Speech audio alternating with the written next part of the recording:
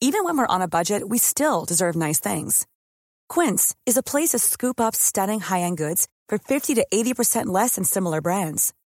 They have buttery soft cashmere sweaters starting at $50, luxurious Italian leather bags, and so much more. Plus, Quince only works with factories that use safe, ethical, and responsible manufacturing. Get the high-end goods you'll love without the high price tag with Quince. Go to quince.com/style for free shipping and 365-day returns. This podcast is for entertainment purposes only and does not replace your own financial, tax, legal, or financial product advice.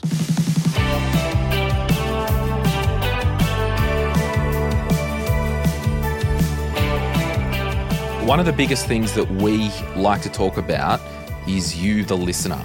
And the cool thing about you, the listener, is you're a big bag of chemicals and there's lots of weird stuff going on, and we always second guess ourselves with our decisions about money. We second guess ourselves with our decisions about our life. It might be your job, your career, your relationship. All these things are happening in this weird way in our mind, and we're supposed to live our life like normal humans and like everything's okay. And it's okay if it's not okay. And that's why today we're going to talk about it. So today I'm joined by Dr. Lily Sussman, who has a PhD from, get this, Harvard University. Wow, right? Anyway, she's the Chief Strategy Officer at Wiser. And we're talking about psychology and money and you today.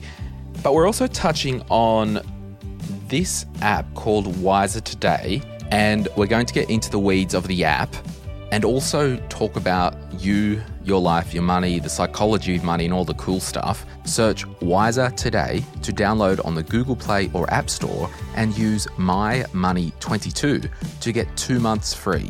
We'll put a link in the show notes so you can look later, but let's get on to this chat. Let's get it into your ears right now.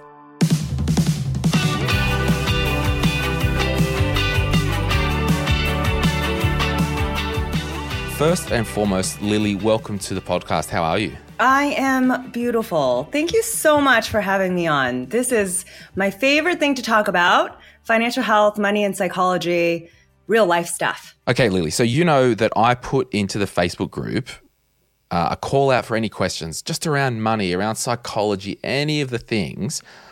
First and foremost, I want to set the scene of today's episode just for the listener. I want to talk about money issues for people.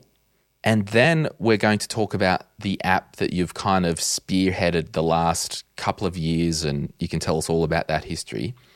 And then you've got a quite unique history yourself and your own user experience of life, as I like to call it. And we might come back and do just a bit of a bonus after party as a genuine human interest. I'm interested in hearing about your story. But first, can you just set the scene with your own career history? Like, what was your doctorate in? What did you study? What's your passion? All that good stuff? Yeah. So I have a PhD in international relations, and it's around decision-making, actually. And I've done so many different things in my life. You know, I'm a mom. I was a former academic. I have worked in lots of different industries. I was the Chief Strategy Officer at Social Ventures Australia, a really amazing not-for-profit here in Australia working to reduce social disadvantage. And now I'm in the tech sector because I'm extremely passionate about the brain and mental health and building a revolution in our society so that we can all understand what we need and how to thrive more. And we can use technology to do that. So I think we've started with money and psychology because money is such a source wound for so many of us. And it's so deeply misunderstood in light of the science of the brain. And that's what I'm super passionate about. So I can't wait to address all the amazing commentary that's come in, people's questions. I think money and psychology, it's really just a chat about life. Yeah, and that's kind of like, you talked about like the decision-making thing there, right? Like, I wonder how many decisions, and you might know from your research work and whatnot, but like the human person, like we would make hundreds of decisions a day, right? And some of those decisions are almost habit, but there's a lot going on, and like at the start where I talked about we've got all this wild stuff going on, but we've still got to live a functional life and keep the wheels on where possible, right? Oh, absolutely. Our brain is evolved to be very adaptive to the environment that we're in. And certainly we make just so many decisions every day. Most of them are and have to be on autopilot because the brain has to conserve energy. You cannot make a fresh decision on every little thing all the time. So the brain is designed to put things on autopilot, which is why so many of our money habits are on autopilot. It's actually designed to be that way. Yes. But whether or not those autopilot habits that we have are actually helping us, that's what we get to decide. So if we want to change an autopilot habit, we can, but we just are not going to do it naturally because that's not what the brain will naturally do if you leave it alone. Yeah, because for my own financial life, I like to run things on autopilot as much as possible. And I've talked about particularly around the finances, having these guideposts in your life around rules around your own money. So if you get the heebie-jeebies and you're at the shop and there's something that's $900, I don't even need to go there because I've automatically set this threshold that I don't spend more than $500, for example, without sleeping on it. So it's kind of like an external checkpoint that removes me from having to get into the weeds and making these emotional financial decisions, right? So this is all fascinating to me. Yeah, absolutely. But you developed that rule for yourself. And now that rule is internalized. It is a bit of a habit for you, that rule, right? But if you didn't have that rule, how do you get there? It's not like, I'm just going to tell myself I have this rule one time and then I'm going to remember it from henceforth onward because that's not how your brain's going to work. So because this podcast is for everyone who listens, let's bring them in on the conversation. So I'm just going to punch through these questions, Lily. And the first batch of questions are around personal nature and spending and money mindset and all that. Then we might have a quick break and come back and then talk about the app and the project in some detail. Sarah Moore asks, tips for overcoming spending guilt. Now, this is huge for those who might identify more on the saver spectrum, that they feel guilty when they spend money. For me, I'm a recovering spender, so there's no guilt at all if I spend, right? So for Sarah, she may be considered a saver. Do you have any tips from your research and even you as a person and what you've done with your own money in life of what Sarah could maybe work on and start to remove that spending guilt? Yeah. Well, first of all, I just want to say, if you've got a human brain, you're going to have guilt. Because even if the guilt is about something else, some other behavior that you might regret that didn't involve spending, it's a very familiar feeling that we all have. Like sometimes we regret things we do. We've got to normalize that. Guilt is normal and it's not something to feel extra bad about, right? It just is a part of life. But the question is, why did it happen? It's really interesting to ask the question, well, why am I feeling guilty? Because if you investigate that, it's actually easier to be compassionate and understand why you did it once you've kind of got some insight. And so I very much have guilt as myself, right? I realize I do this thing. I've got mom guilt. Right. I've got a daughter. I've got an 8-year-old daughter. And I often think, I'm so busy. I feel like I'm not around enough, or maybe I don't have enough energy. I'm not giving it, enough on a daily basis to my daughter. And so she asked me a couple of weeks ago for a special Mummy Day. And we decided, I said, okay, yeah, that would be amazing. Okay, let's go away for the weekend. I really want to make it really good for her, have this quality time and make really great memories. So, my self-talk, I'm saying to myself, okay, we deserve this weekend. I'm not going to worry about money this weekend. We're just not going to worry about money. We're going to throw money at this. We're going to make it as fun as possible because this weekend's really important. And then what happened was I found myself way overspending. And it's not about the money, but it's just like I'm doing things like I was like, why don't you have an extra milkshake? Let's have dessert too. And I'm buying stuff to make it fun. I'm trying to make it fun. And I'm feeling more stressed afterwards. And even sometimes in the moment, I've got that twinge of guilt because I already realized that I've gone to excess. So how common is it knowing that you're overspending? It's so common, but in your moment, it feels like it's a runaway train and it's kind of like, I'll just deal with this later. It's easier if I deal with this later. And this happens to me and so many of us in some way all the time, right? But instead of feeling guilty and then beating up on myself, I'm asking, well, why did I do that? What was the underlying need? What were the thoughts and emotions behind my ordering extra milkshakes and desserts and buying treats and even pushing stuff on her to try and be happy together? I mean, and when I think about that, I said, well, what's behind it? I think it's the fear that we wouldn't have a good enough time if just the two of us were together. The fear that my presence, just being with her, maybe isn't enough.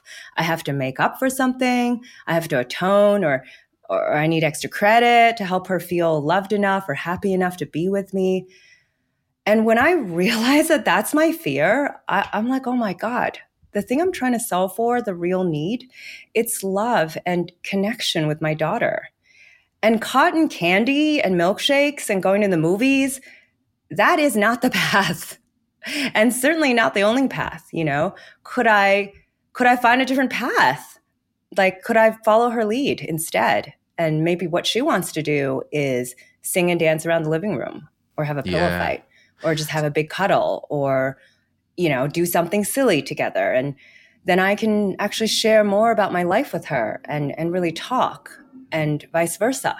Yeah. So for Sarah, like the spending guilt, are we saying like if we find what we actually value and there is less chance of spending guilt if we're spending money on stuff that we actually value, which might not remove all the guilt, but is it something we've got to learn and teach ourselves that, hey, I value this, I go to work, I earn money, it's actually okay to spend my money on something that I value? First of all, money is just a resource to help you live the life that you want. So never feel bad about spending money because money is not the objective. But what you're feeling bad about is that you've spent a resource on something that isn't really solving for your real need. And then you feel worse afterwards, right?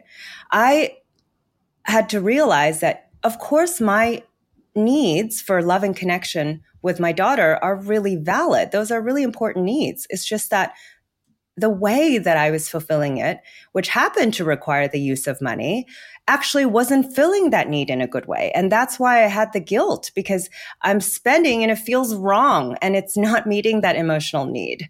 So I think instead of beating myself up for that or beating yourself up for overspending, you've got to realize you're probably overspending because there's a need that is there, that's valid, that's real, that's an emotional need. Is it belonging? Is it connection?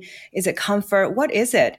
And is whatever you're spending on, is that the best way? And it probably isn't, because guilt is a little bit of a telltale sign that maybe it's actually not the thing that's meeting your needs.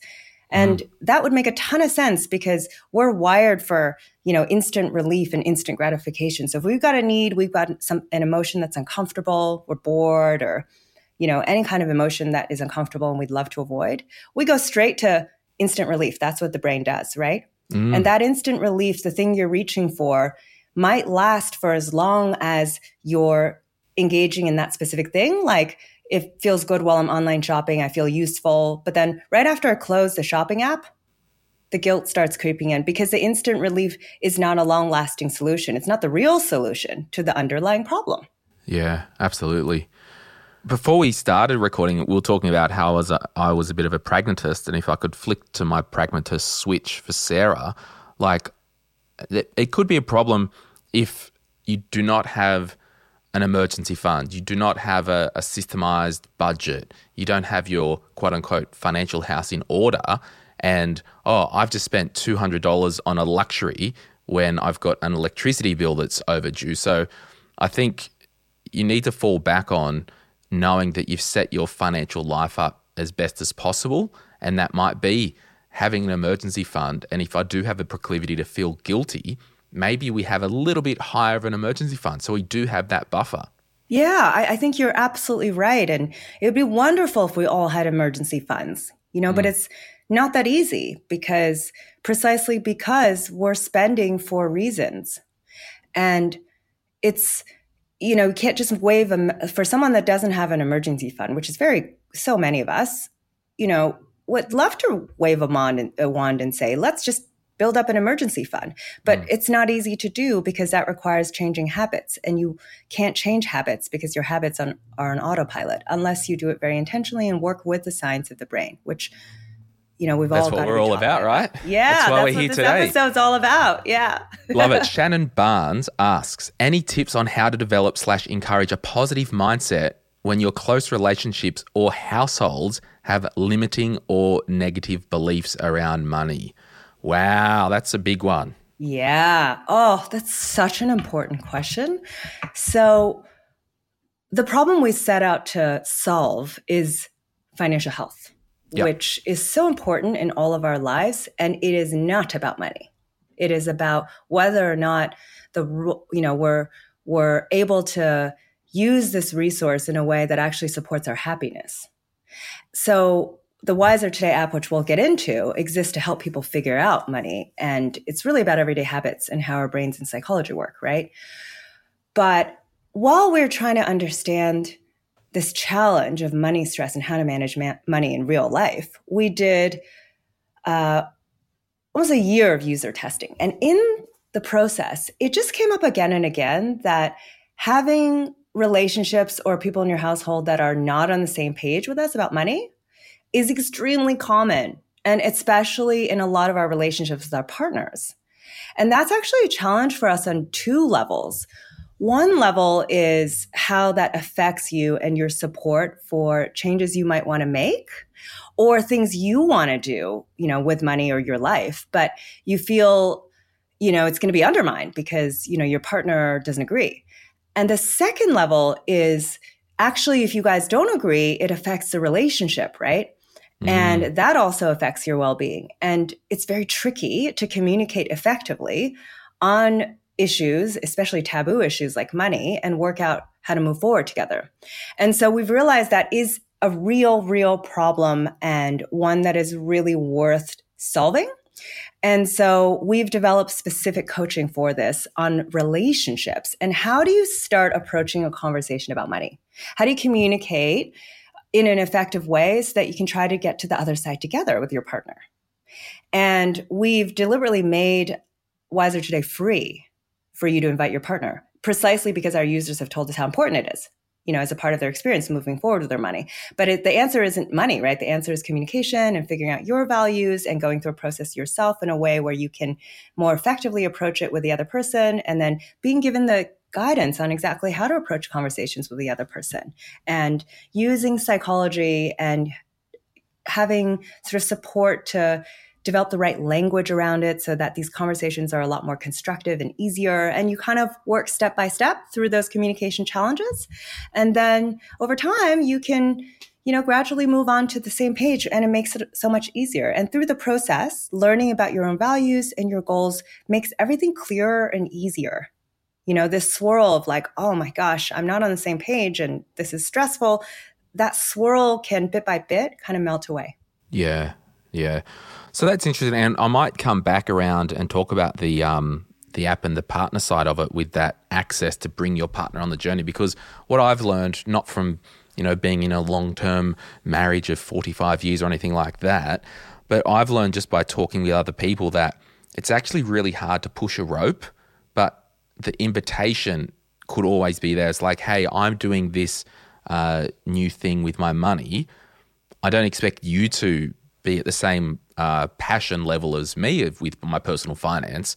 But hey, if you want to just jump in and have a look over and maybe try it yourself, we've got access to do that. So yeah, we'll talk about that when we get to the app part. But there's a question from Catherine Mack. How does knowing if you are a saver or a spender help you with your money mindset? Because I often, joke, and we have earlier in the episode that, I'm a recovering spender, all that stuff. It's easy for me to spend money. I don't feel guilty spending money, whereas Sarah has some guilt when spending money. Like, does it actually matter to do a little profile of your own natural proclivity? Or if it's all good and you don't care and you're living your life, just get on with it? I think you mentioned the words saver or spender, right? And is it important to label yourself one or the other? Or is it helpful to know if you're one or the other? And Well, I think it's actually extremely important to notice your self-talk, because if you've got labels for yourself, and we all do, right? We all have self-talk. The question is, what is the language that is popping up in your head when you're thinking about yourself, when you describe yourself? Because labels matter a lot, because negative labels can keep us stuck. They kind of sap our motivation. Like if you're saying, I'm a spender, like what's the feeling that creates in your body for you? Do you feel like, I'm just going to throw out my hands and feel like, you know what, whatever, this is just what I'm destined to be. Like I can't change, you know? Or likewise, if you're labeling yourself a saver and you're saying to yourself, you know, I don't spend on self-care, or I don't really think about investing in myself as the biggest asset in my life because I'm a saver. I tend to have trouble spending money. I'm more comfortable putting it all away. If a label of yourself, calling yourself saver or spender, stops us from being nuanced or asking questions about our real values, which are not about saving and spending. They're not about money, because real values are things like creativity, courage, love, growth, you know, personal values. Then the label, the thought, is just something that may or may not be helping our brain to get where we want to go. And this is no different from many other things every day, which may or may not be helping our brains, right? Like what we say to ourselves, self-talk is not different from other things that affect our chemicals. You know, you described as a bag of chemicals, but like imagine, you know, you have an alarm clock that wakes you up in the morning, right? But it's really loud and blaring. So you wake up all stressed because it's just sending stress chemicals into your brain, right? That is not different from you having a label and a self-talk word that maybe is giving you stress chemicals, you know, not making you feel good. So self-talk actually does matter, but not in trying to divine whether you're saver or spender. It's more about getting curious about self-talk generally and getting educated about your own brain and starting to notice and train it to notice your self-talk and your labels and then your autopilot habits. And once you start noticing those, you get a lot of insight into the thought and emotions that are popping up. And that is what can be extremely helpful for your money, but more importantly, your psychology, developing your money mindset that's not black and white labels, but in a more nuanced like way that actually helps you feel better emotionally day to day. So you can have self-talk a bit more fit for your values in your life, but if you start training your brain to start noticing that. And if I can make an observation, just like after you've talked about that self-talk and the whole spender and saver thing, like for me, the more that I learn about this, and we asked our community in our census that's currently live if they do identify as a spender or saver. I mean, sure, there's a blend, you know, everything. Life's grey, right? It's not actually black and white. But for me, I've just got a natural proclivity not to save money. And for others, they find it really easy. But when push comes to shove, like I was recently in LA, right? And we're in Beverly Hills Rodeo Drive. The money's not the problem in my life. I went into, you know, all the high-end stores and all that. And like, I don't need to spend $1,000 on a pair of Gucci sneakers. Like it's at that point, it's not about the money. Like, I just don't value that. I've got like $90 white Adidas leather sneakers. Like, that will do me. That's okay. And I think it is more identifying what do you value. And the whole spender or saver thing, you know, Lily, I've resolved that I'm terrible at saving. So I've had to retrain myself to be just better at investing. So, you know, if I've got money in my account, it will grow legs week on week just at the shops, at the cafes and all that. I'm still a terrible saver, but I'm actually a better investor. And I understand that once money's committed to investing for my future, I don't need to draw that down out of the investment account. So I think the whole thing that, you know, knowing your natural proclivity, awesome, but you need to label yourself as I'm a human being with emotion and with values and with money. And how do we make values, money, and emotion all work together? That's it. That's it. How do you? Right? I think it's beautiful that you found a way of aligning your money to your values. And really, it's not about your money. It's like what you are using the money for, aligning that stuff in your life to your values.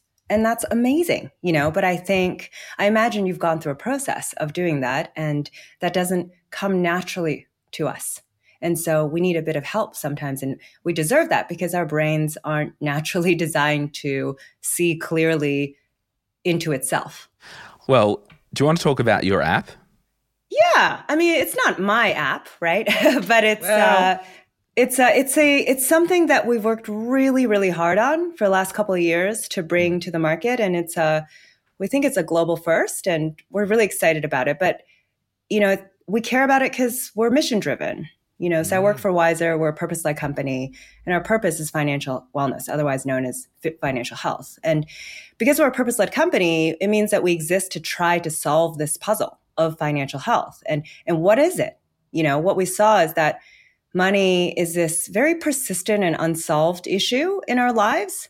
And there's all this data and research showing that half of Australians are regularly stressed out about money, and many of us privately. And the Australian Psychology Association has said that it's the top stressor for Australians. And it's a societal problem. And this is even before the cost of living rises recently, which is, creating a lot more problems for most of us. And we just wanted to know, what is it all about? Why are we so stressed, and what's the solution? Because I imagine it's so common. We've all had the thought of, the solution is more money. Like if I just had more money, I'd be less stressed.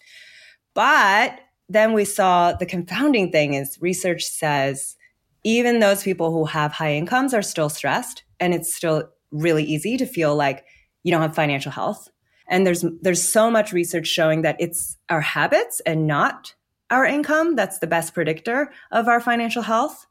And certainly it is not what financial products we have or use.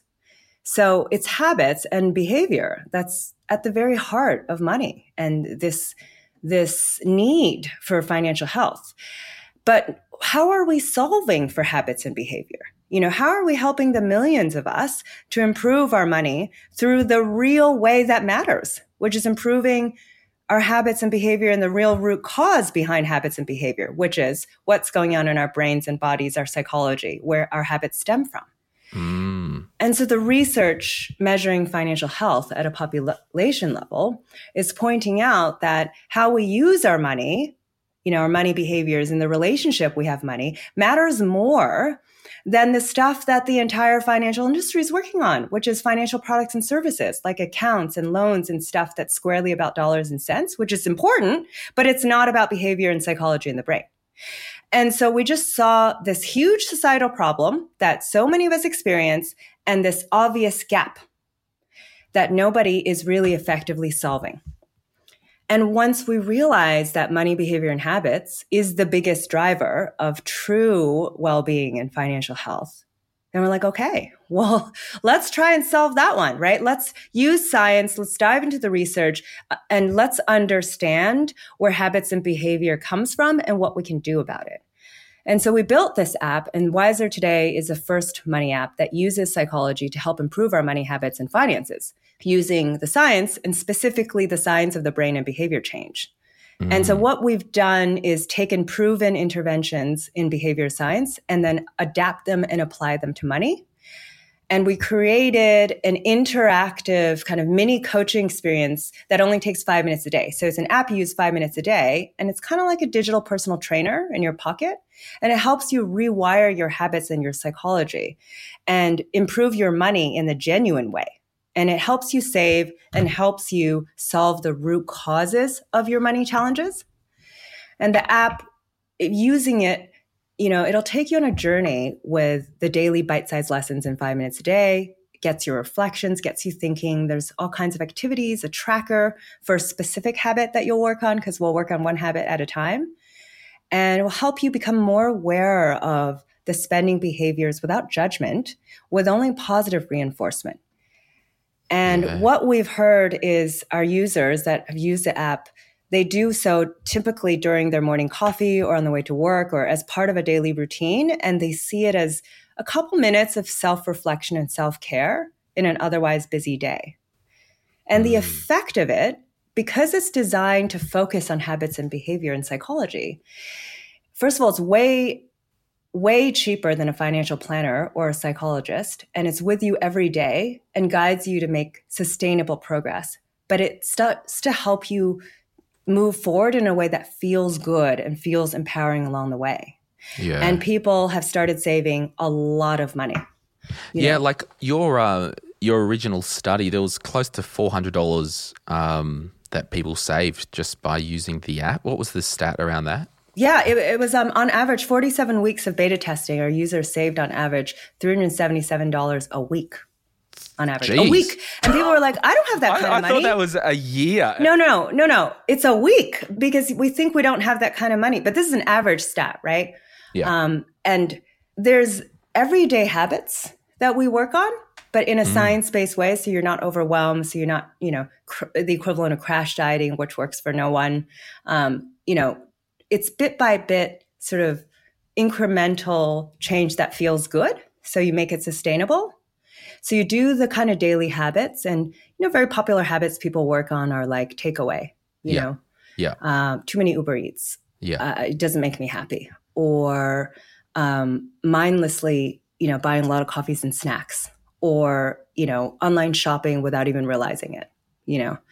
And lots of common things like that.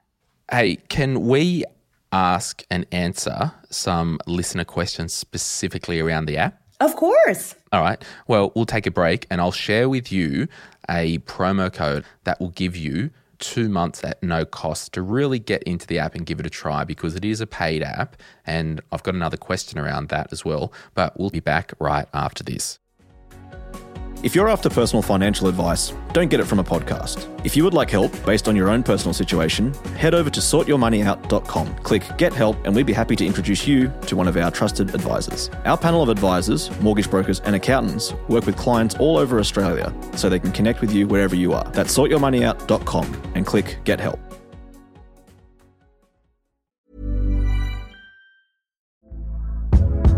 Hey there, it's Michelle Norris. I'm host of a podcast called Your Mama's Kitchen. When I travel, I'm usually looking for a way to find a taste of home when I'm not at home. And one of the things I love to do when I am at home is entertain. And Airbnb allows me to do that. When I was in California recently, I rented a house that had a great kitchen. And when we were sitting around the table, we were all thinking, we're in someone else's house. Someone could be in all of our homes as well. If you have a home, but you're not always at home, you have an Airbnb. Your home might be worth more than you think. Find out how much at airbnb.com/host. I'm Sandra, and I'm just the professional your small business was looking for. But you didn't hire me because you didn't use LinkedIn Jobs. LinkedIn has professionals you can't find anywhere else, including those who aren't actively looking for a new job, but might be open to the perfect role, like me.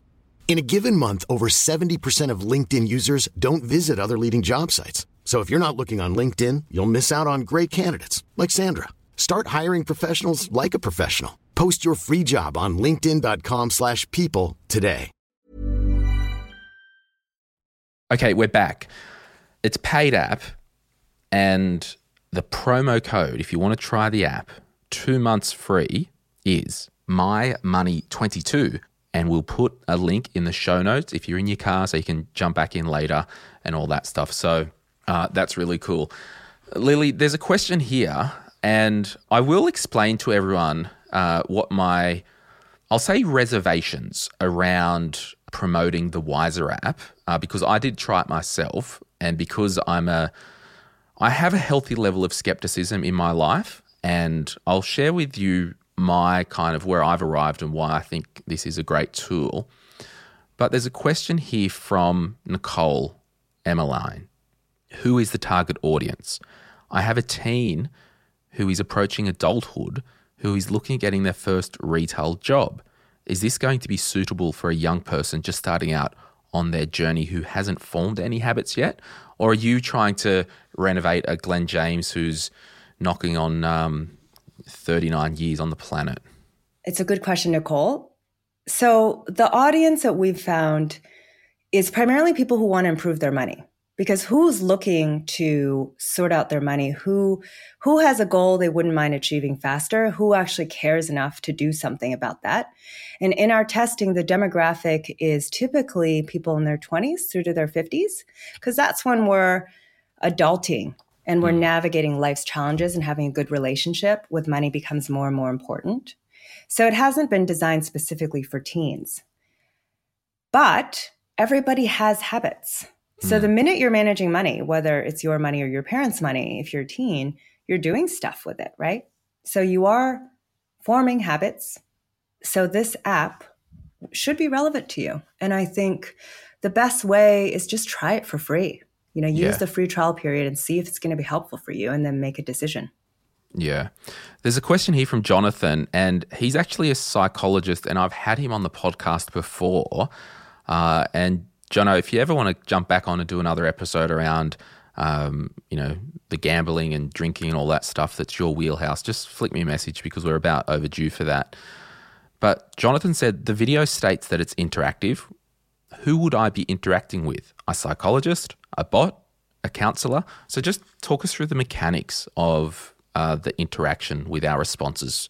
Because when I've opened the app, there was a heap of questions, and it really is learning as much as possible about me and what my money goals were. So what's the interaction? Yeah, good question. So the app is built on cognitive behavioral therapy, acceptance commitment therapy, neurobiology, and the science of spending and behavior change. So lots of different bodies of research that we're bringing together.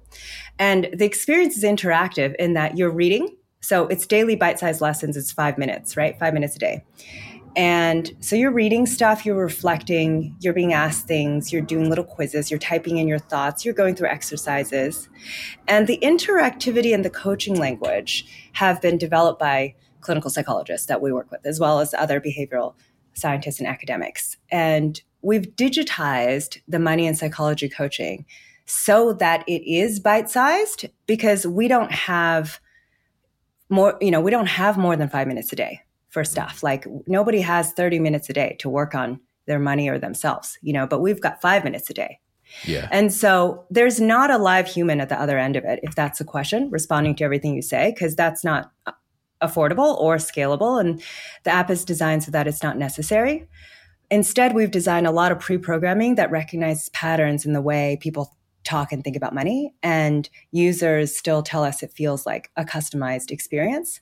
So the goal is to use tech and UX design to make that interaction easy and fun and lighthearted. And that's critical, because your 5 minutes on the app needs to be an enjoyable and healthy routine. Like, it has to feel a sense of, give you a sense of accomplishment and feel like a positive thing that you're doing that gives you a boost for the day, as opposed to something you have to do. Because behavior change doesn't succeed when it's shoulding. When it's like, oh, I have to, then it doesn't feel good and you're not going to keep it up. So it's got to feel good. So it's very important that the app is designed, and the 5 minutes a day is designed to feel good. And it's about rewiring habits one by one in the process of doing it in a positive way and feeling good and getting positive reinforcement. And so not only am I, using it over time and feeling better, but I've also used it and I've made a lot of personal profit and saved a lot more, because I am now only spending in a way that's actually more aligned to my values, and I'm able to kind of rewire habits that aren't serving me. And we're not saying that you stop going to use psychologist or counseling appointments. We're not saying this is replacing therapy in the real world. This is just a tool that you can plug in to help craft and refine some of your spending habits, right? Oh, absolutely. I think that the app exists to help people figure out money, which is about everyday habits and how our brains and psychology work every day. And, it's not a replacement for therapy, because therapy, we're massive fans of investing in your mental health, right? And if you're dealing with trickier things like clinical depression, or really essential bigger topics like developmental trauma, and you need that extra level of support, that's, go and search for that too. It's an amazing investment in yourself. This can be a great complement to that. And this can actually be a way that you're able to find the money to pay for that, because this app will help you save and improve your psychology while you're doing it. Likewise, we're not financial planners, but you might be able to afford a financial planner after using this app for a year if you still want even more personalized planning. This app is meant to be the starting point for Aussies who want to improve their money. And the savings that you're going to make from using this app should get you closer to a whole range of your goals and help you get closer and more clear on what matters to you, how your brain in particular works. And you'll have that clarity and that extra money to live life more on your terms and have these choices on what other types of support, whether it's financial planner or psychologist or whoever else you want as you continue your life journey. I don't have it off the top of my head, but how much is it per month or per year? So it's $380 a week, which is less than the price of a coffee. So an annual... I thought you said $380 a week. Oh, no. $3.80. No. I was like, I don't know if you guys got the memo, but we're not putting this episode up if it's $380 a week. No way. I mean, what would we be smoking? What would anyone be? No, I don't know, but give me some. No, it's got to be affordable, right? It's got to be affordable. So you can do an annual subscription or you can do monthly. Yeah. So monthly is $29 a month, but there's free trial period for everybody. This community will get 2 months free to try it. So try it.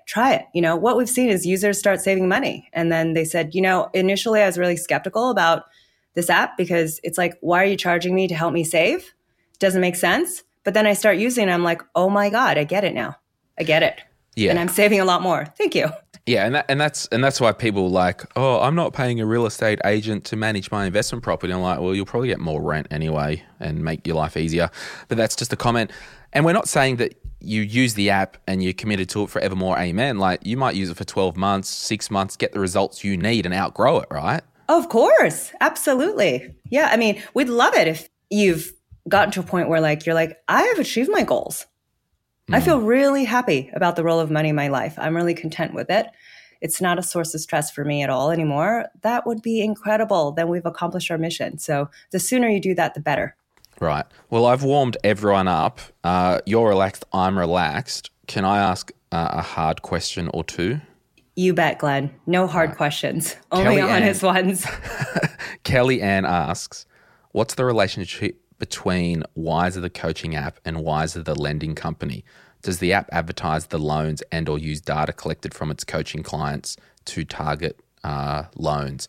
And before you answer that, when I first saw the brief about this Wiser Today app and all this, I was like, awesome. We're talking about how to change habits to do better with our money. And then I'm like, hang on, I know Wiser have debt products and, I don't like promoting debt products because I think you can live a fulfilling life without consumer debt, without car loans and all that. And that's not for now. But the thing and the reason why I wanted to go down this road is because it is a paid app and it's not Wiser creating this as a lead gen for debt products. It's completely separate from what I can see. And the skeptic in me, when I tried it myself, the goals that I tried was about how to get out of debt, thinking that the app would lead me to 100% debt consolidation with Wiser. And guess what? It didn't. And I'm like, wow, they actually are doing this for genuine reasons. I was just like, surely they're just wanting to pump people into more debt and use this as a lead gen. But it's a paid app. It's a real thing. And I've got confidence having this app advertised in our community because it's not just a lead gen. We've had companies that have wanted to advertise free money and budgeting apps on this podcast. But when I drill down and say, well, how does the app make money? They say, well, we harvest the data and all that. It's like, okay, well, that's a non-starter, but this stands up commercially on its own. So that was my skepticism. I put my own skepticism to the test in the app and I was wrong about the app. Well, thank you, Glenn. I appreciate that. No, So do you share data? Yeah. Are you coaching people for debt products? No. Like, this app exists to help people improve their money, which is about everyday habits and brains and psychology. So it does not exist to advertise loans. There are a lot of other money apps that provide free services, and some of them, they are valuable. Like, they've got comparison apps, there's banking apps, other finance apps, but they're free because they monetize their customer base by presenting offers on a lot of different financial products. Yeah. And that is a totally different business model. And that's a business model that I won't promote on this podcast. And thank you for letting me put this question to you, because it's an awkward question and you've probably done a heap of different podcasts and interviews and you might not have ever had this question before. So thanks. No, I don't think it's an awkward question. I think it's actually essential because, like, when people think about the financial industry, the financial sector, they're thinking of banks and finance companies that provide traditional financial products like mortgages, loans, savings, investment products, like financial products, right? And we really want to be disruptors and a different kind of role model, so that when people think of a finance company, there's like a different model. There's just something else that's different. And we fundamentally just believe you have to serve the deeper human needs, which is true financial well-being and health, which means you cannot focus on money products and dollars and cents, because that's beside the point. And, I don't want to hide the fact that Wiser also has loans. I mean, our loans have helped a lot of Aussies actually save money, because debt consolidation, simplifying your debt, taking high interest rate debt like credit cards and, turning that into one low interest rate debt and paying it off sooner, like, that's good for you. But it's not enough. We realize it's not nearly enough, right? Because it's not financial products, but it's everyday behaviors that have an influence on our level of money stress. So real life stress and well-being, how we use money in real life, how we feel about it every day, that's what money, the dollar and cents, is actually used for.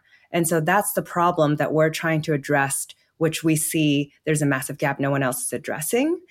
And that's a kind of the reason why we've built Wiser today. And that's why we also have the business model behind it that we do, which is that, you got to make an investment in yourself and believe that you and your financial future are worth spending 5 minutes a day on, and worth a little bit of personal investment to actually help yourself figure out what you want and what to do about it, how to align your money to what matters to you. So to be clear, you're not using the data to target users to get debt. Correct. Okay. Do you want to know something weird? When I tried the app with my skeptical hat on, and it did that, like, all right, so we've answered all this. Here are some things that you could consider. It was like 3 or 4 different options around the debt thing. And it's like, debt consolidation could be an option. It was so funny. I'm like, freaking hell, why don't you guys just advertise your own debt consolidation loan in the app? I was like going, this is a really good opportunity for business for you guys. So it really, to credit to like Wiser, how you have separated this app, I was like expecting a link over, but it wasn't there. So yeah, I think that if it turns out debt consolidation would help you, it's a great thing to explore, right? But the purpose of the app is not to sell loans, right? I mean, that's just not the issue. The issue is habits. Do you want to know something wild? Like, we've been talking about habits and behaviors and all that. And I've pretty much been against debt consolidation, and just go with me for a second, because a lot of the time when people do debt consolidation, they think they've done something but they actually haven't. They've just moved the debt and they haven't actually changed their underlying habits and behaviors. But if you get to the point where you got your spending under control, you got your habits and behaviors under control, and the shoe fits for actually wrapping that debt up, and there's a clear savings and you get in and get it done, that's probably okay. But don't just go and get a debt consolidation loan and get on with your life and not change your habits and behaviors. Or what happens is, because I've coached thousands of people on the podcast and then hundreds face-to-face as a financial advisor, the people that do debt consolidation without changing the underlying habits and behaviors wake up in another 3-4 years and they've got another loan and then they're just reconsolidating, like nothing actually changes. They just move the debt.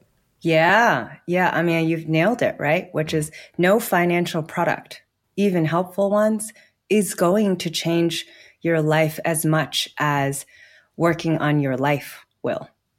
And, working on money in the context of your life. And that's why we built this app. Totally. To focus on the real, what's really going to move the needle.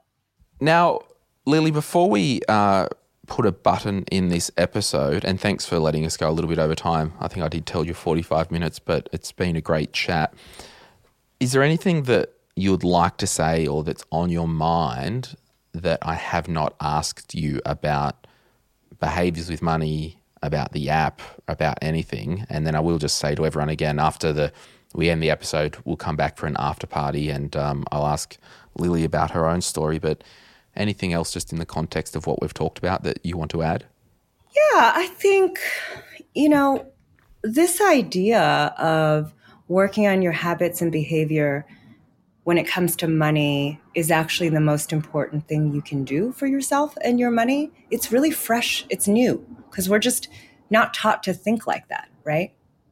And so, I'd love, how do we start a conversation in the culture where we're just moving the conversation away from financial products and dollars and cents and moving the conversation towards, okay, but how are we using money in real life? What are the thoughts and emotions and behaviors? And how do we match the two better? Like, how do you think we can spread that conversation so that we're actually having conversations about what's important rather than all the other stuff? Yeah. And I think that goes back down to those bedrock of your values in life, right? Like if you value being around your partner, well, guess what? If they're doing FIFO job for the next 30 years and they're away 2 weeks at a time, might not work longer term. I don't know, just might be a bit crazy. If you value nice clothes and you spend money on nice clothes at the sake of not spending money on, I don't know, pick something else, a nice dining room table, you can't have it all. And I think as we get older and mature and understand our natural values in life, let our values be our true north.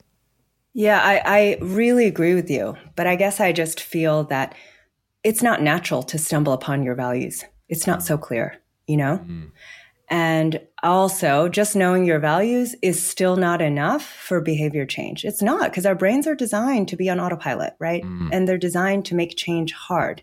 So you've got to really work with the way your brain wants to change, which is building one neural pathway at a time and needs to end in a positive feeling for it to be repeated. And so, why we really want as many Aussies to just try that, because it's an accountability buddy that makes it just easier to do this instead of trying to do it on your own, which does not work. It's very hard to do. And I think especially on things like, how do you get on the same page with your partner if you're not on the same page? How do you manage money as a parent in the context of your family? Do you understand the psychology of parenting, like your own psychology of parenting, how it affects your money behaviors? I think, given that we're so busy and we're so kind of overwhelmed with everyday life and rushing around all the time, most of us barely have 5 minutes a day. And I think what I want to say to the community is that, fixing your money does not have to be hard, and you can do it while understanding that it's just not a linear path, right? Life is not, and improvement's not a linear path. Like for example, we designed this app knowing that you're going to have days where you're just too busy even to do your 5 minutes, right? You're too busy. You're not going to do your 5 minutes. You forget. And that's normal and okay and expected because change is not linear. You've got to work with real life, not against it. And so, sorry, just on that, could you say if someone did try the app, it's like maybe the first habit or behavior change would be to try and set the habit that you actually do the app at the same time every day, whether it's as soon as you get up in the morning, and James Clear talks about habit stacking. It's like, all right, I brush my teeth, then I go and sit down at the kitchen table, do the app for 5 minutes, then I go make my coffee, or I sit down, do the app with a coffee. Like, do you think that would be a fair thing to say, focus on the habit of actually trying to carve out that 5 minutes a day first? Absolutely. Absolutely. And we definitely start setting you up to do that, but while also starting to help you notice black and white thinking that makes it difficult. Because black and white thinking is like, oh, I forgot, I fell off the wagon, it's not going to work for me, I give up. Very typical. It gets in the way of change and especially behavior change. And so it is about building this little habit, but not being religious about it, right? Because you are going to forget, and that's normal, and that's okay. And one last question. Was there anything around the psychology of actually not making it a free app? Because you could have made a free app and put ads in it, right? Like, that's easy. But like the buy-in factor that we've actually bought into this, because like we don't do free events at our podcast. Like, we don't do a free live show or anything like that, because I want people to buy in and own the decision and, want to commit to it. Yeah. I mean, do you like ads? I hate ads, and I would pay. Exactly. I'm about to pay $8 a month for Twitter verification to get half as many ads. Don't worry about that. Yeah. Business model built on ads. We don't love it. Like, as a human, it's like, does that bring you joy? Yeah. I mean, you hit it on the spot, which is, it is important to have skin in the game for behavior change, right? It is important. But we also need to understand skin in the game is not enough. Like, we can pay for a gym membership and then not use it, like so many of us have. Yeah. But skin in the game is part of the motivation equation, even though it's not enough alone for someone to really start getting the benefit. It's the skin in the game plus the fact that we've deliberately made it easy and only 5 minutes a day, and that we're trying to, give you insight about your psychology, get you curious, get you engaged, help you form a new mini habit of using this app as part of your daily routine in a way that feels like self-care and feels good. And then people start seeing and really feeling the change and see their savings growing, see their habits changing, notice their thoughts changing. And that's when it becomes powerful. And so it's very deliberate what the business model is. And our goal, because we're purpose driven, it's to help make this available to as many people as possible. And that's why we've priced it to be, it does cost money, but it's still less than a coffee a week. And our users are saving way, way more once they start using it. And they're getting so much more value out of it. And it's not just money value. I mean, we'd love to make it free. And actually, I do want to say to the community, if you really need financial support, you can write us and we'll help you find a solution. Yeah, that's awesome. But obviously, like, we created this so millions of people can use it. And so it can create a deep positive impact, because we're trying to solve this big money stress problem in society. And we've dedicated ourselves to it. We've rebuilt this app 5 times just to try to get it right, because behavior change is hard. And this money and psychology thing, how do you apply the science of the brain and behavior change to money? It's never been done before, and it's a tricky thing to do. And so we've spent years really trying to make it work and rebuilding it and just committing ourselves to solving this in a deep way. And we just hope that, people give it a try. Can I give a humble brag about the My Millennial Money community? Please. How please awesome do. They are. So we're doing our live census, and I know everyone, I was ending this episode like an hour ago, but whatever. We've got our live census in market at the moment, and a bit of a status progress. We asked this year for the first time so we can measure it next year. Since January 2022, have you had anxiety or mental health problems caused by your personal financial situation? Because we just want to know, like, is money making you clinically, or I don't know if that's the word, but is money making you depressed or anxious? And I think this is quite low in comparison to the broader community, but at the moment, only 23% of people have had money problems since the start of the year that has caused mental health problems, which is awesome. And next year we can track it. And when we do the announcement in December with the data, that could change. But, about 23% of people are are in a bit of a pinch or have been in a bit of a pinch. And then the humble brag part that I want to talk about, where are we here? It's around consumer debt. Do you have consumer debt in your life? So credit cards, personal loans, buy now, pay later, and this will blow your mind. 83% of respondents at the moment have zero consumer debt in the M3 community. That's phenomenal. It's just so amazing, and it's like, good on you, everyone. And hey, and then 6.5% have under $5,000. If you're not in the 82.9 or whatever it is, and it might change. Last year it ended up being 75% when we really went to town. We've only had a few hundred complete it so far. But if you're not in that zero category, you're not there forever. You will be working on your personal habits and behaviors, and perhaps paying down debt can be your next big goal. And yeah, I just want to say we've got such a wonderful community, and if 80% of you want to change your habits and behaviors about money, well, I've got a fair assumption that you can afford $3.80 a week to use a tool to do so. Well, it's an investment that should pay a lot more. But also, I think the true investment, Glenn, is time in yourself. That's a true investment.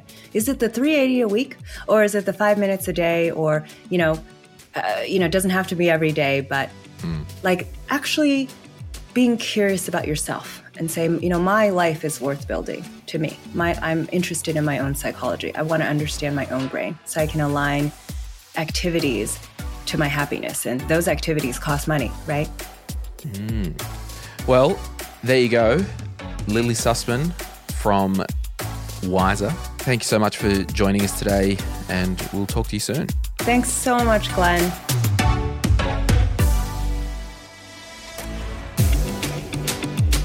We acknowledge the Awabakal people, traditional custodians of the land on which our studio sits, and pay respects to their elders, past, present, and emerging. We extend that respect to Aboriginal and Torres Strait Islander peoples who may listen to our podcast. My Millennial Money supports a variety of charities, and we encourage you to consider giving as part of your overall financial strategy. If you would like some giving options, or if you're unsure about which charity you can support, head to mymillennial.money/charities for more info. This podcast is for education and entertainment purposes. Any advice is general financial advice only, which does not take into account your objectives, financial situation, or needs. Because of that, you should consider if the advice is appropriate to you and your needs before acting on the information. If you do choose to buy a financial product, read the product disclosure statement, target market determination, and obtain appropriate financial advice tailored to your needs. Simo Interactive Proprietary Limited, the publisher of the podcast, and Glenn James are authorised representatives of Money Sherpa Proprietary Limited, which holds financial services license 451289.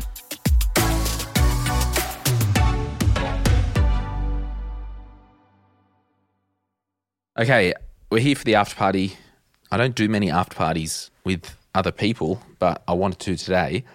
Lily, can you tell us a little bit about your story? It was of particular interest to me when I read that you had suffered a brain injury. And, I've been injured before. Bones can be fixed really easily. Ligaments can be repaired, but I get scared when I hear the brain injury words. So what's your story? Yeah. Thanks for asking about that. It's a really, it's something that's shaped me so much. About a little over 5 years ago now, I was sitting on a flight from Toronto to LA, and I was seated next to my 3-year-old daughter, and someone was putting something away on the overhead compartment, and a duty-free bag slid out and happened to just fall on my head. And inside it was a extremely heavy bottle of maple syrup shaped like a maple leaf. And it was this huge kind of glass souvenir thing, very heavy. I know the one because I bought one once. Yeah, you might recognize it. Anyone that's been to the Toronto airport, because my partner is Canadian and from Toronto. And so very familiar with the maple syrup souvenirs. And so it fell out and fell on my head. And gosh, it turned out to be a traumatic brain injury, which took a couple weeks, as it can take a couple weeks for neurons to kind of die. And then one day I just woke up and I realized I couldn't read. And then I sort of couldn't take in information. Like I found it very difficult to listen to. I couldn't listen to a podcast or really anything. It wouldn't really go in. And I couldn't judge how far away things were. So I couldn't go walk on the street anymore because I didn't know how close the cars were. And I just was really jumpy. Like I was just terrified. And a whole host of things. I mean, it just did quite the number on my brain. And, I had a toddler, and obviously I immediately had to stop working, and I didn't have income protection insurance. And I just thought, oh God, what's happened? And, we're looking for answers, and there really weren't any, because our understanding of the brain, without having, a lot of functional MRIs, they couldn't really see what had changed. They knew that, neurochemically, my brain had changed. A lot of the previous connections had been disrupted and died.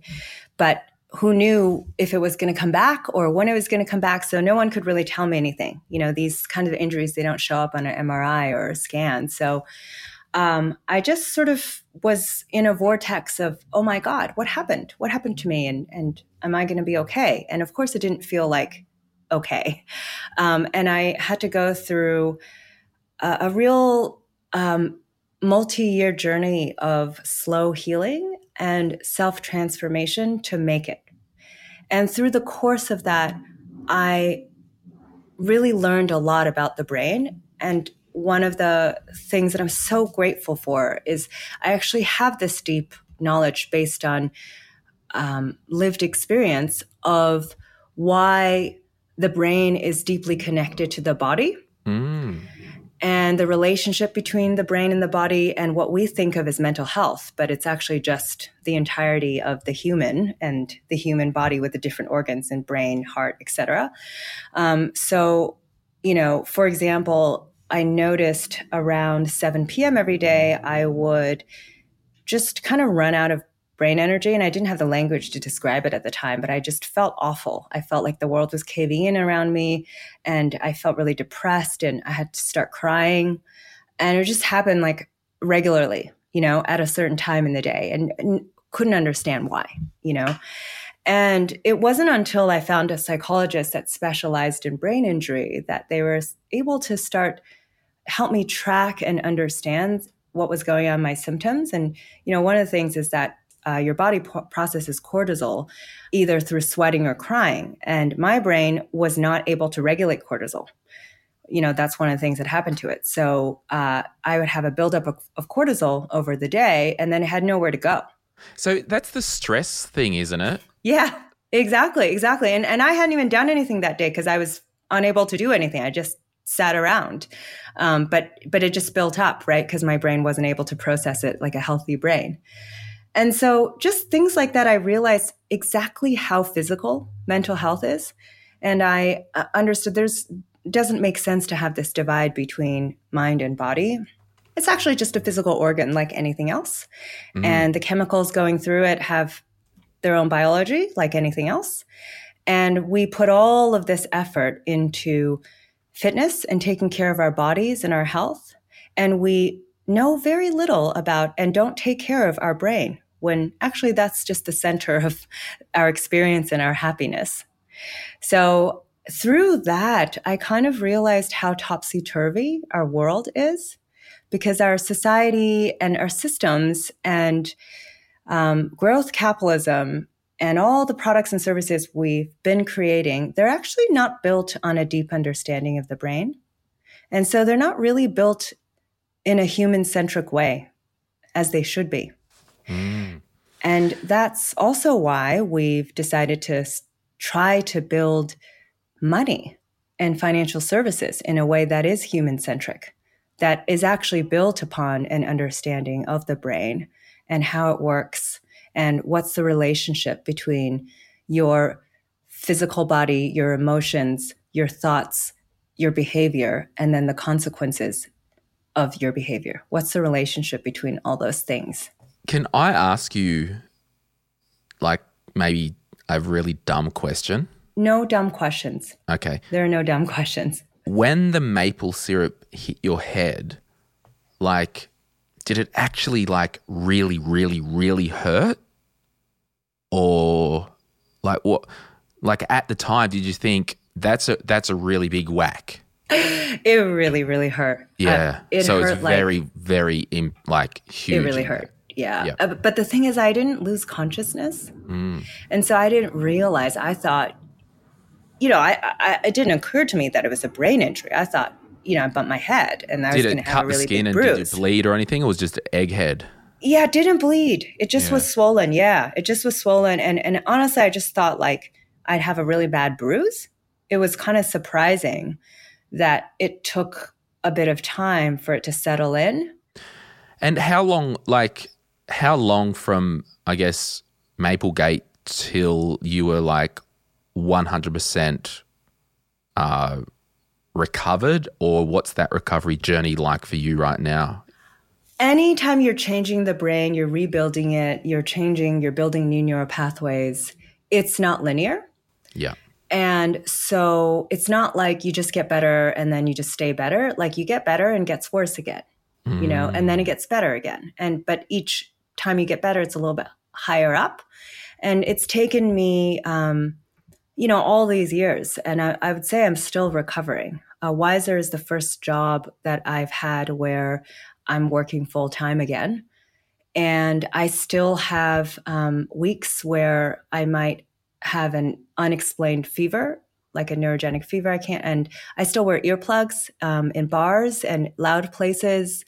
My family's very careful not to scratch cutlery when we're cutting stuff on the plate. There's little things that bother me. How's your spatial awareness now? It's recovered. Yeah. Almost everything has recovered, and the thing is, you're not exactly the same. Yeah. But you really rebuilt or built new neural pathways, and so I've been so privileged in a way that this has forced me to really look at my life and figure out. Because, when I lost my brain, I was sliding into a spiral of depression, anxiety, as you can imagine, just terrible fear and feeling like my life was never going to be okay again. And it was like I had been so identified with my ego and thinking that, my brain was me. And if I lost my brain and I wasn't going to be capable or smart anymore, like who was I going to be? And would I have any value as a person? And it was such a struggle because, I couldn't even parent, right? And I had a toddler. But I actually realized over the course of years and rebuilding my identity that I realized I'd be okay.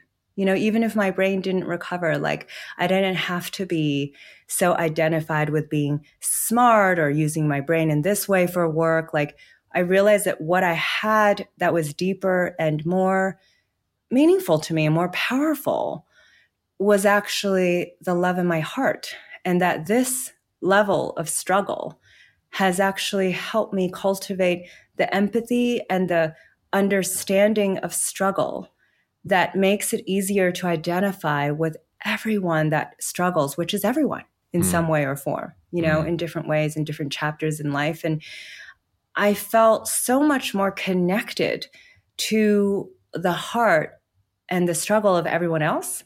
And that feeling of connection actually gave me a lot of power. I was like, maybe I can't go back to being, the person that I used to be with kind of the academic brain, but that's not actually what makes me me, and it gave me purpose to say, my purpose is actually healing and transformation and making the world a better place based on actually understanding the brain and the human as the kind of ecological and biological animal that we actually are. The bag of chemicals, right? Yeah. Well, we're part of the primates, and we have evolved a brain to do the things it does, and it's built in the way it is, and you got to design for that and live a life that's actually helpful to that rather than trying to make it fit into societal boxes that have not been designed to make us happy. And one follow-up question, and I will let you go, and thank you so much for staying on for like this amount of time. When you found that you were having all these issues, obviously medical professionals were like, you need to take time off work and quote unquote, like you could not work. Here's a sick day certificate for like 2 weeks or as long as you need, right? Like it was that bad that it was impacting your ability to earn an income? Oh yeah. I mean, there's no question of working. I mean, I couldn't do anything, Glenn. Yeah. I think it was kind of a loaded question because I just want to use this example. Like this is like if you did have an income insurance policy, and many of us do, like that would have been an actual claimable event. And a lot of people might not think that because it's not a visible injury, right? You're walking down the street. People don't know that your spatial awareness is out and that you randomly feel stressed in the afternoon. But if I'm walking down the street and my leg's in plaster, well, that's actually a visible injury, right? So, yeah, I guess all I'm saying is, everyone, if you're listening, while you're younger and healthy, get some protection in your life. Yeah. I mean, I wish I had it. And now I, would never be a candidate. They would never insure someone who previously had a brain injury. But it's okay. I think the end all be all isn't, do you have the right constellation of financial products? Right? The end all be all are you managing money in a way that is aligned to your values in your life?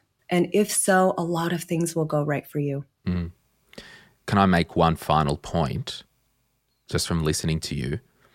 What's happened to you and the process at some point along, and I don't know if you can tell me if it was your natural vibe or whatnot, but at some point you've decided that I don't have a victim mentality now. Like I couldn't control this injury. It happened. Life happens.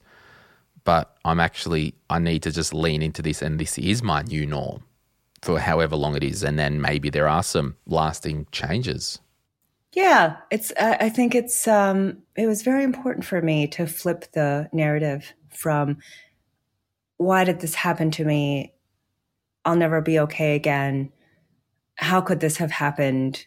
And I guess as you describe it as a victim narrative to a different mindset. And my psychologist who specialized in brain injury helped me so much with gradually developing a new mindset around a new script that was actually noticing and being grateful and thinking everything's a bonus. Like yesterday, like accepting my baseline, like, okay, my baseline is yesterday, I sat on the couch all day. Today, I made lunch.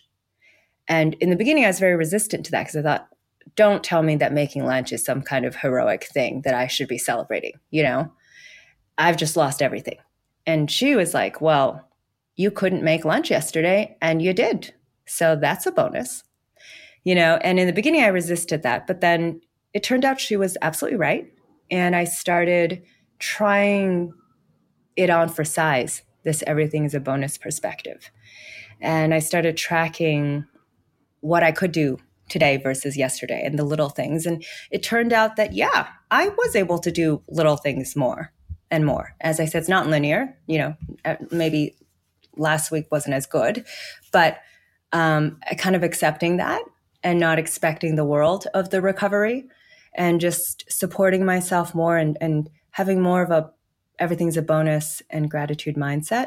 It is something that takes practice, and any change takes practice. Like we all want fast results. We just want to sort everything out. We want a quick tip.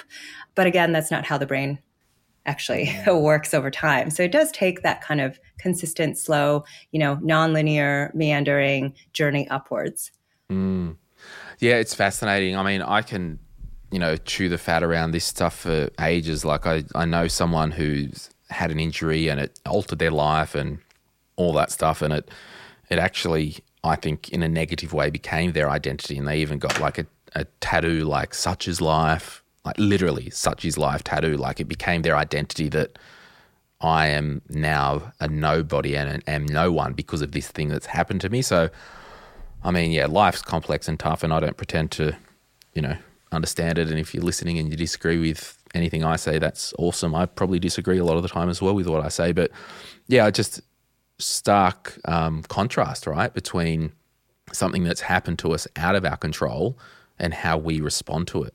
Yeah, absolutely. Because I want to say that when it comes to money specifically, things happen to us that are totally not our fault, and out of our control, like separation, job loss, getting sick, all this kind of stuff happens.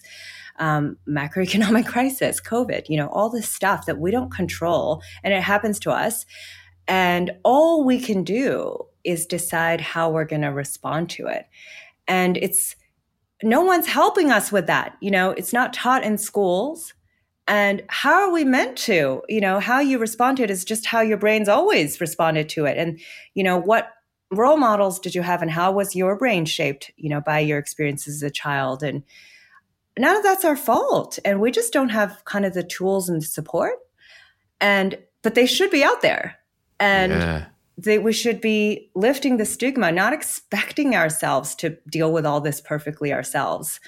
I mean, if I hadn't had the support of found the right, doctor, I had neurologists and doctors who weren't able to help me.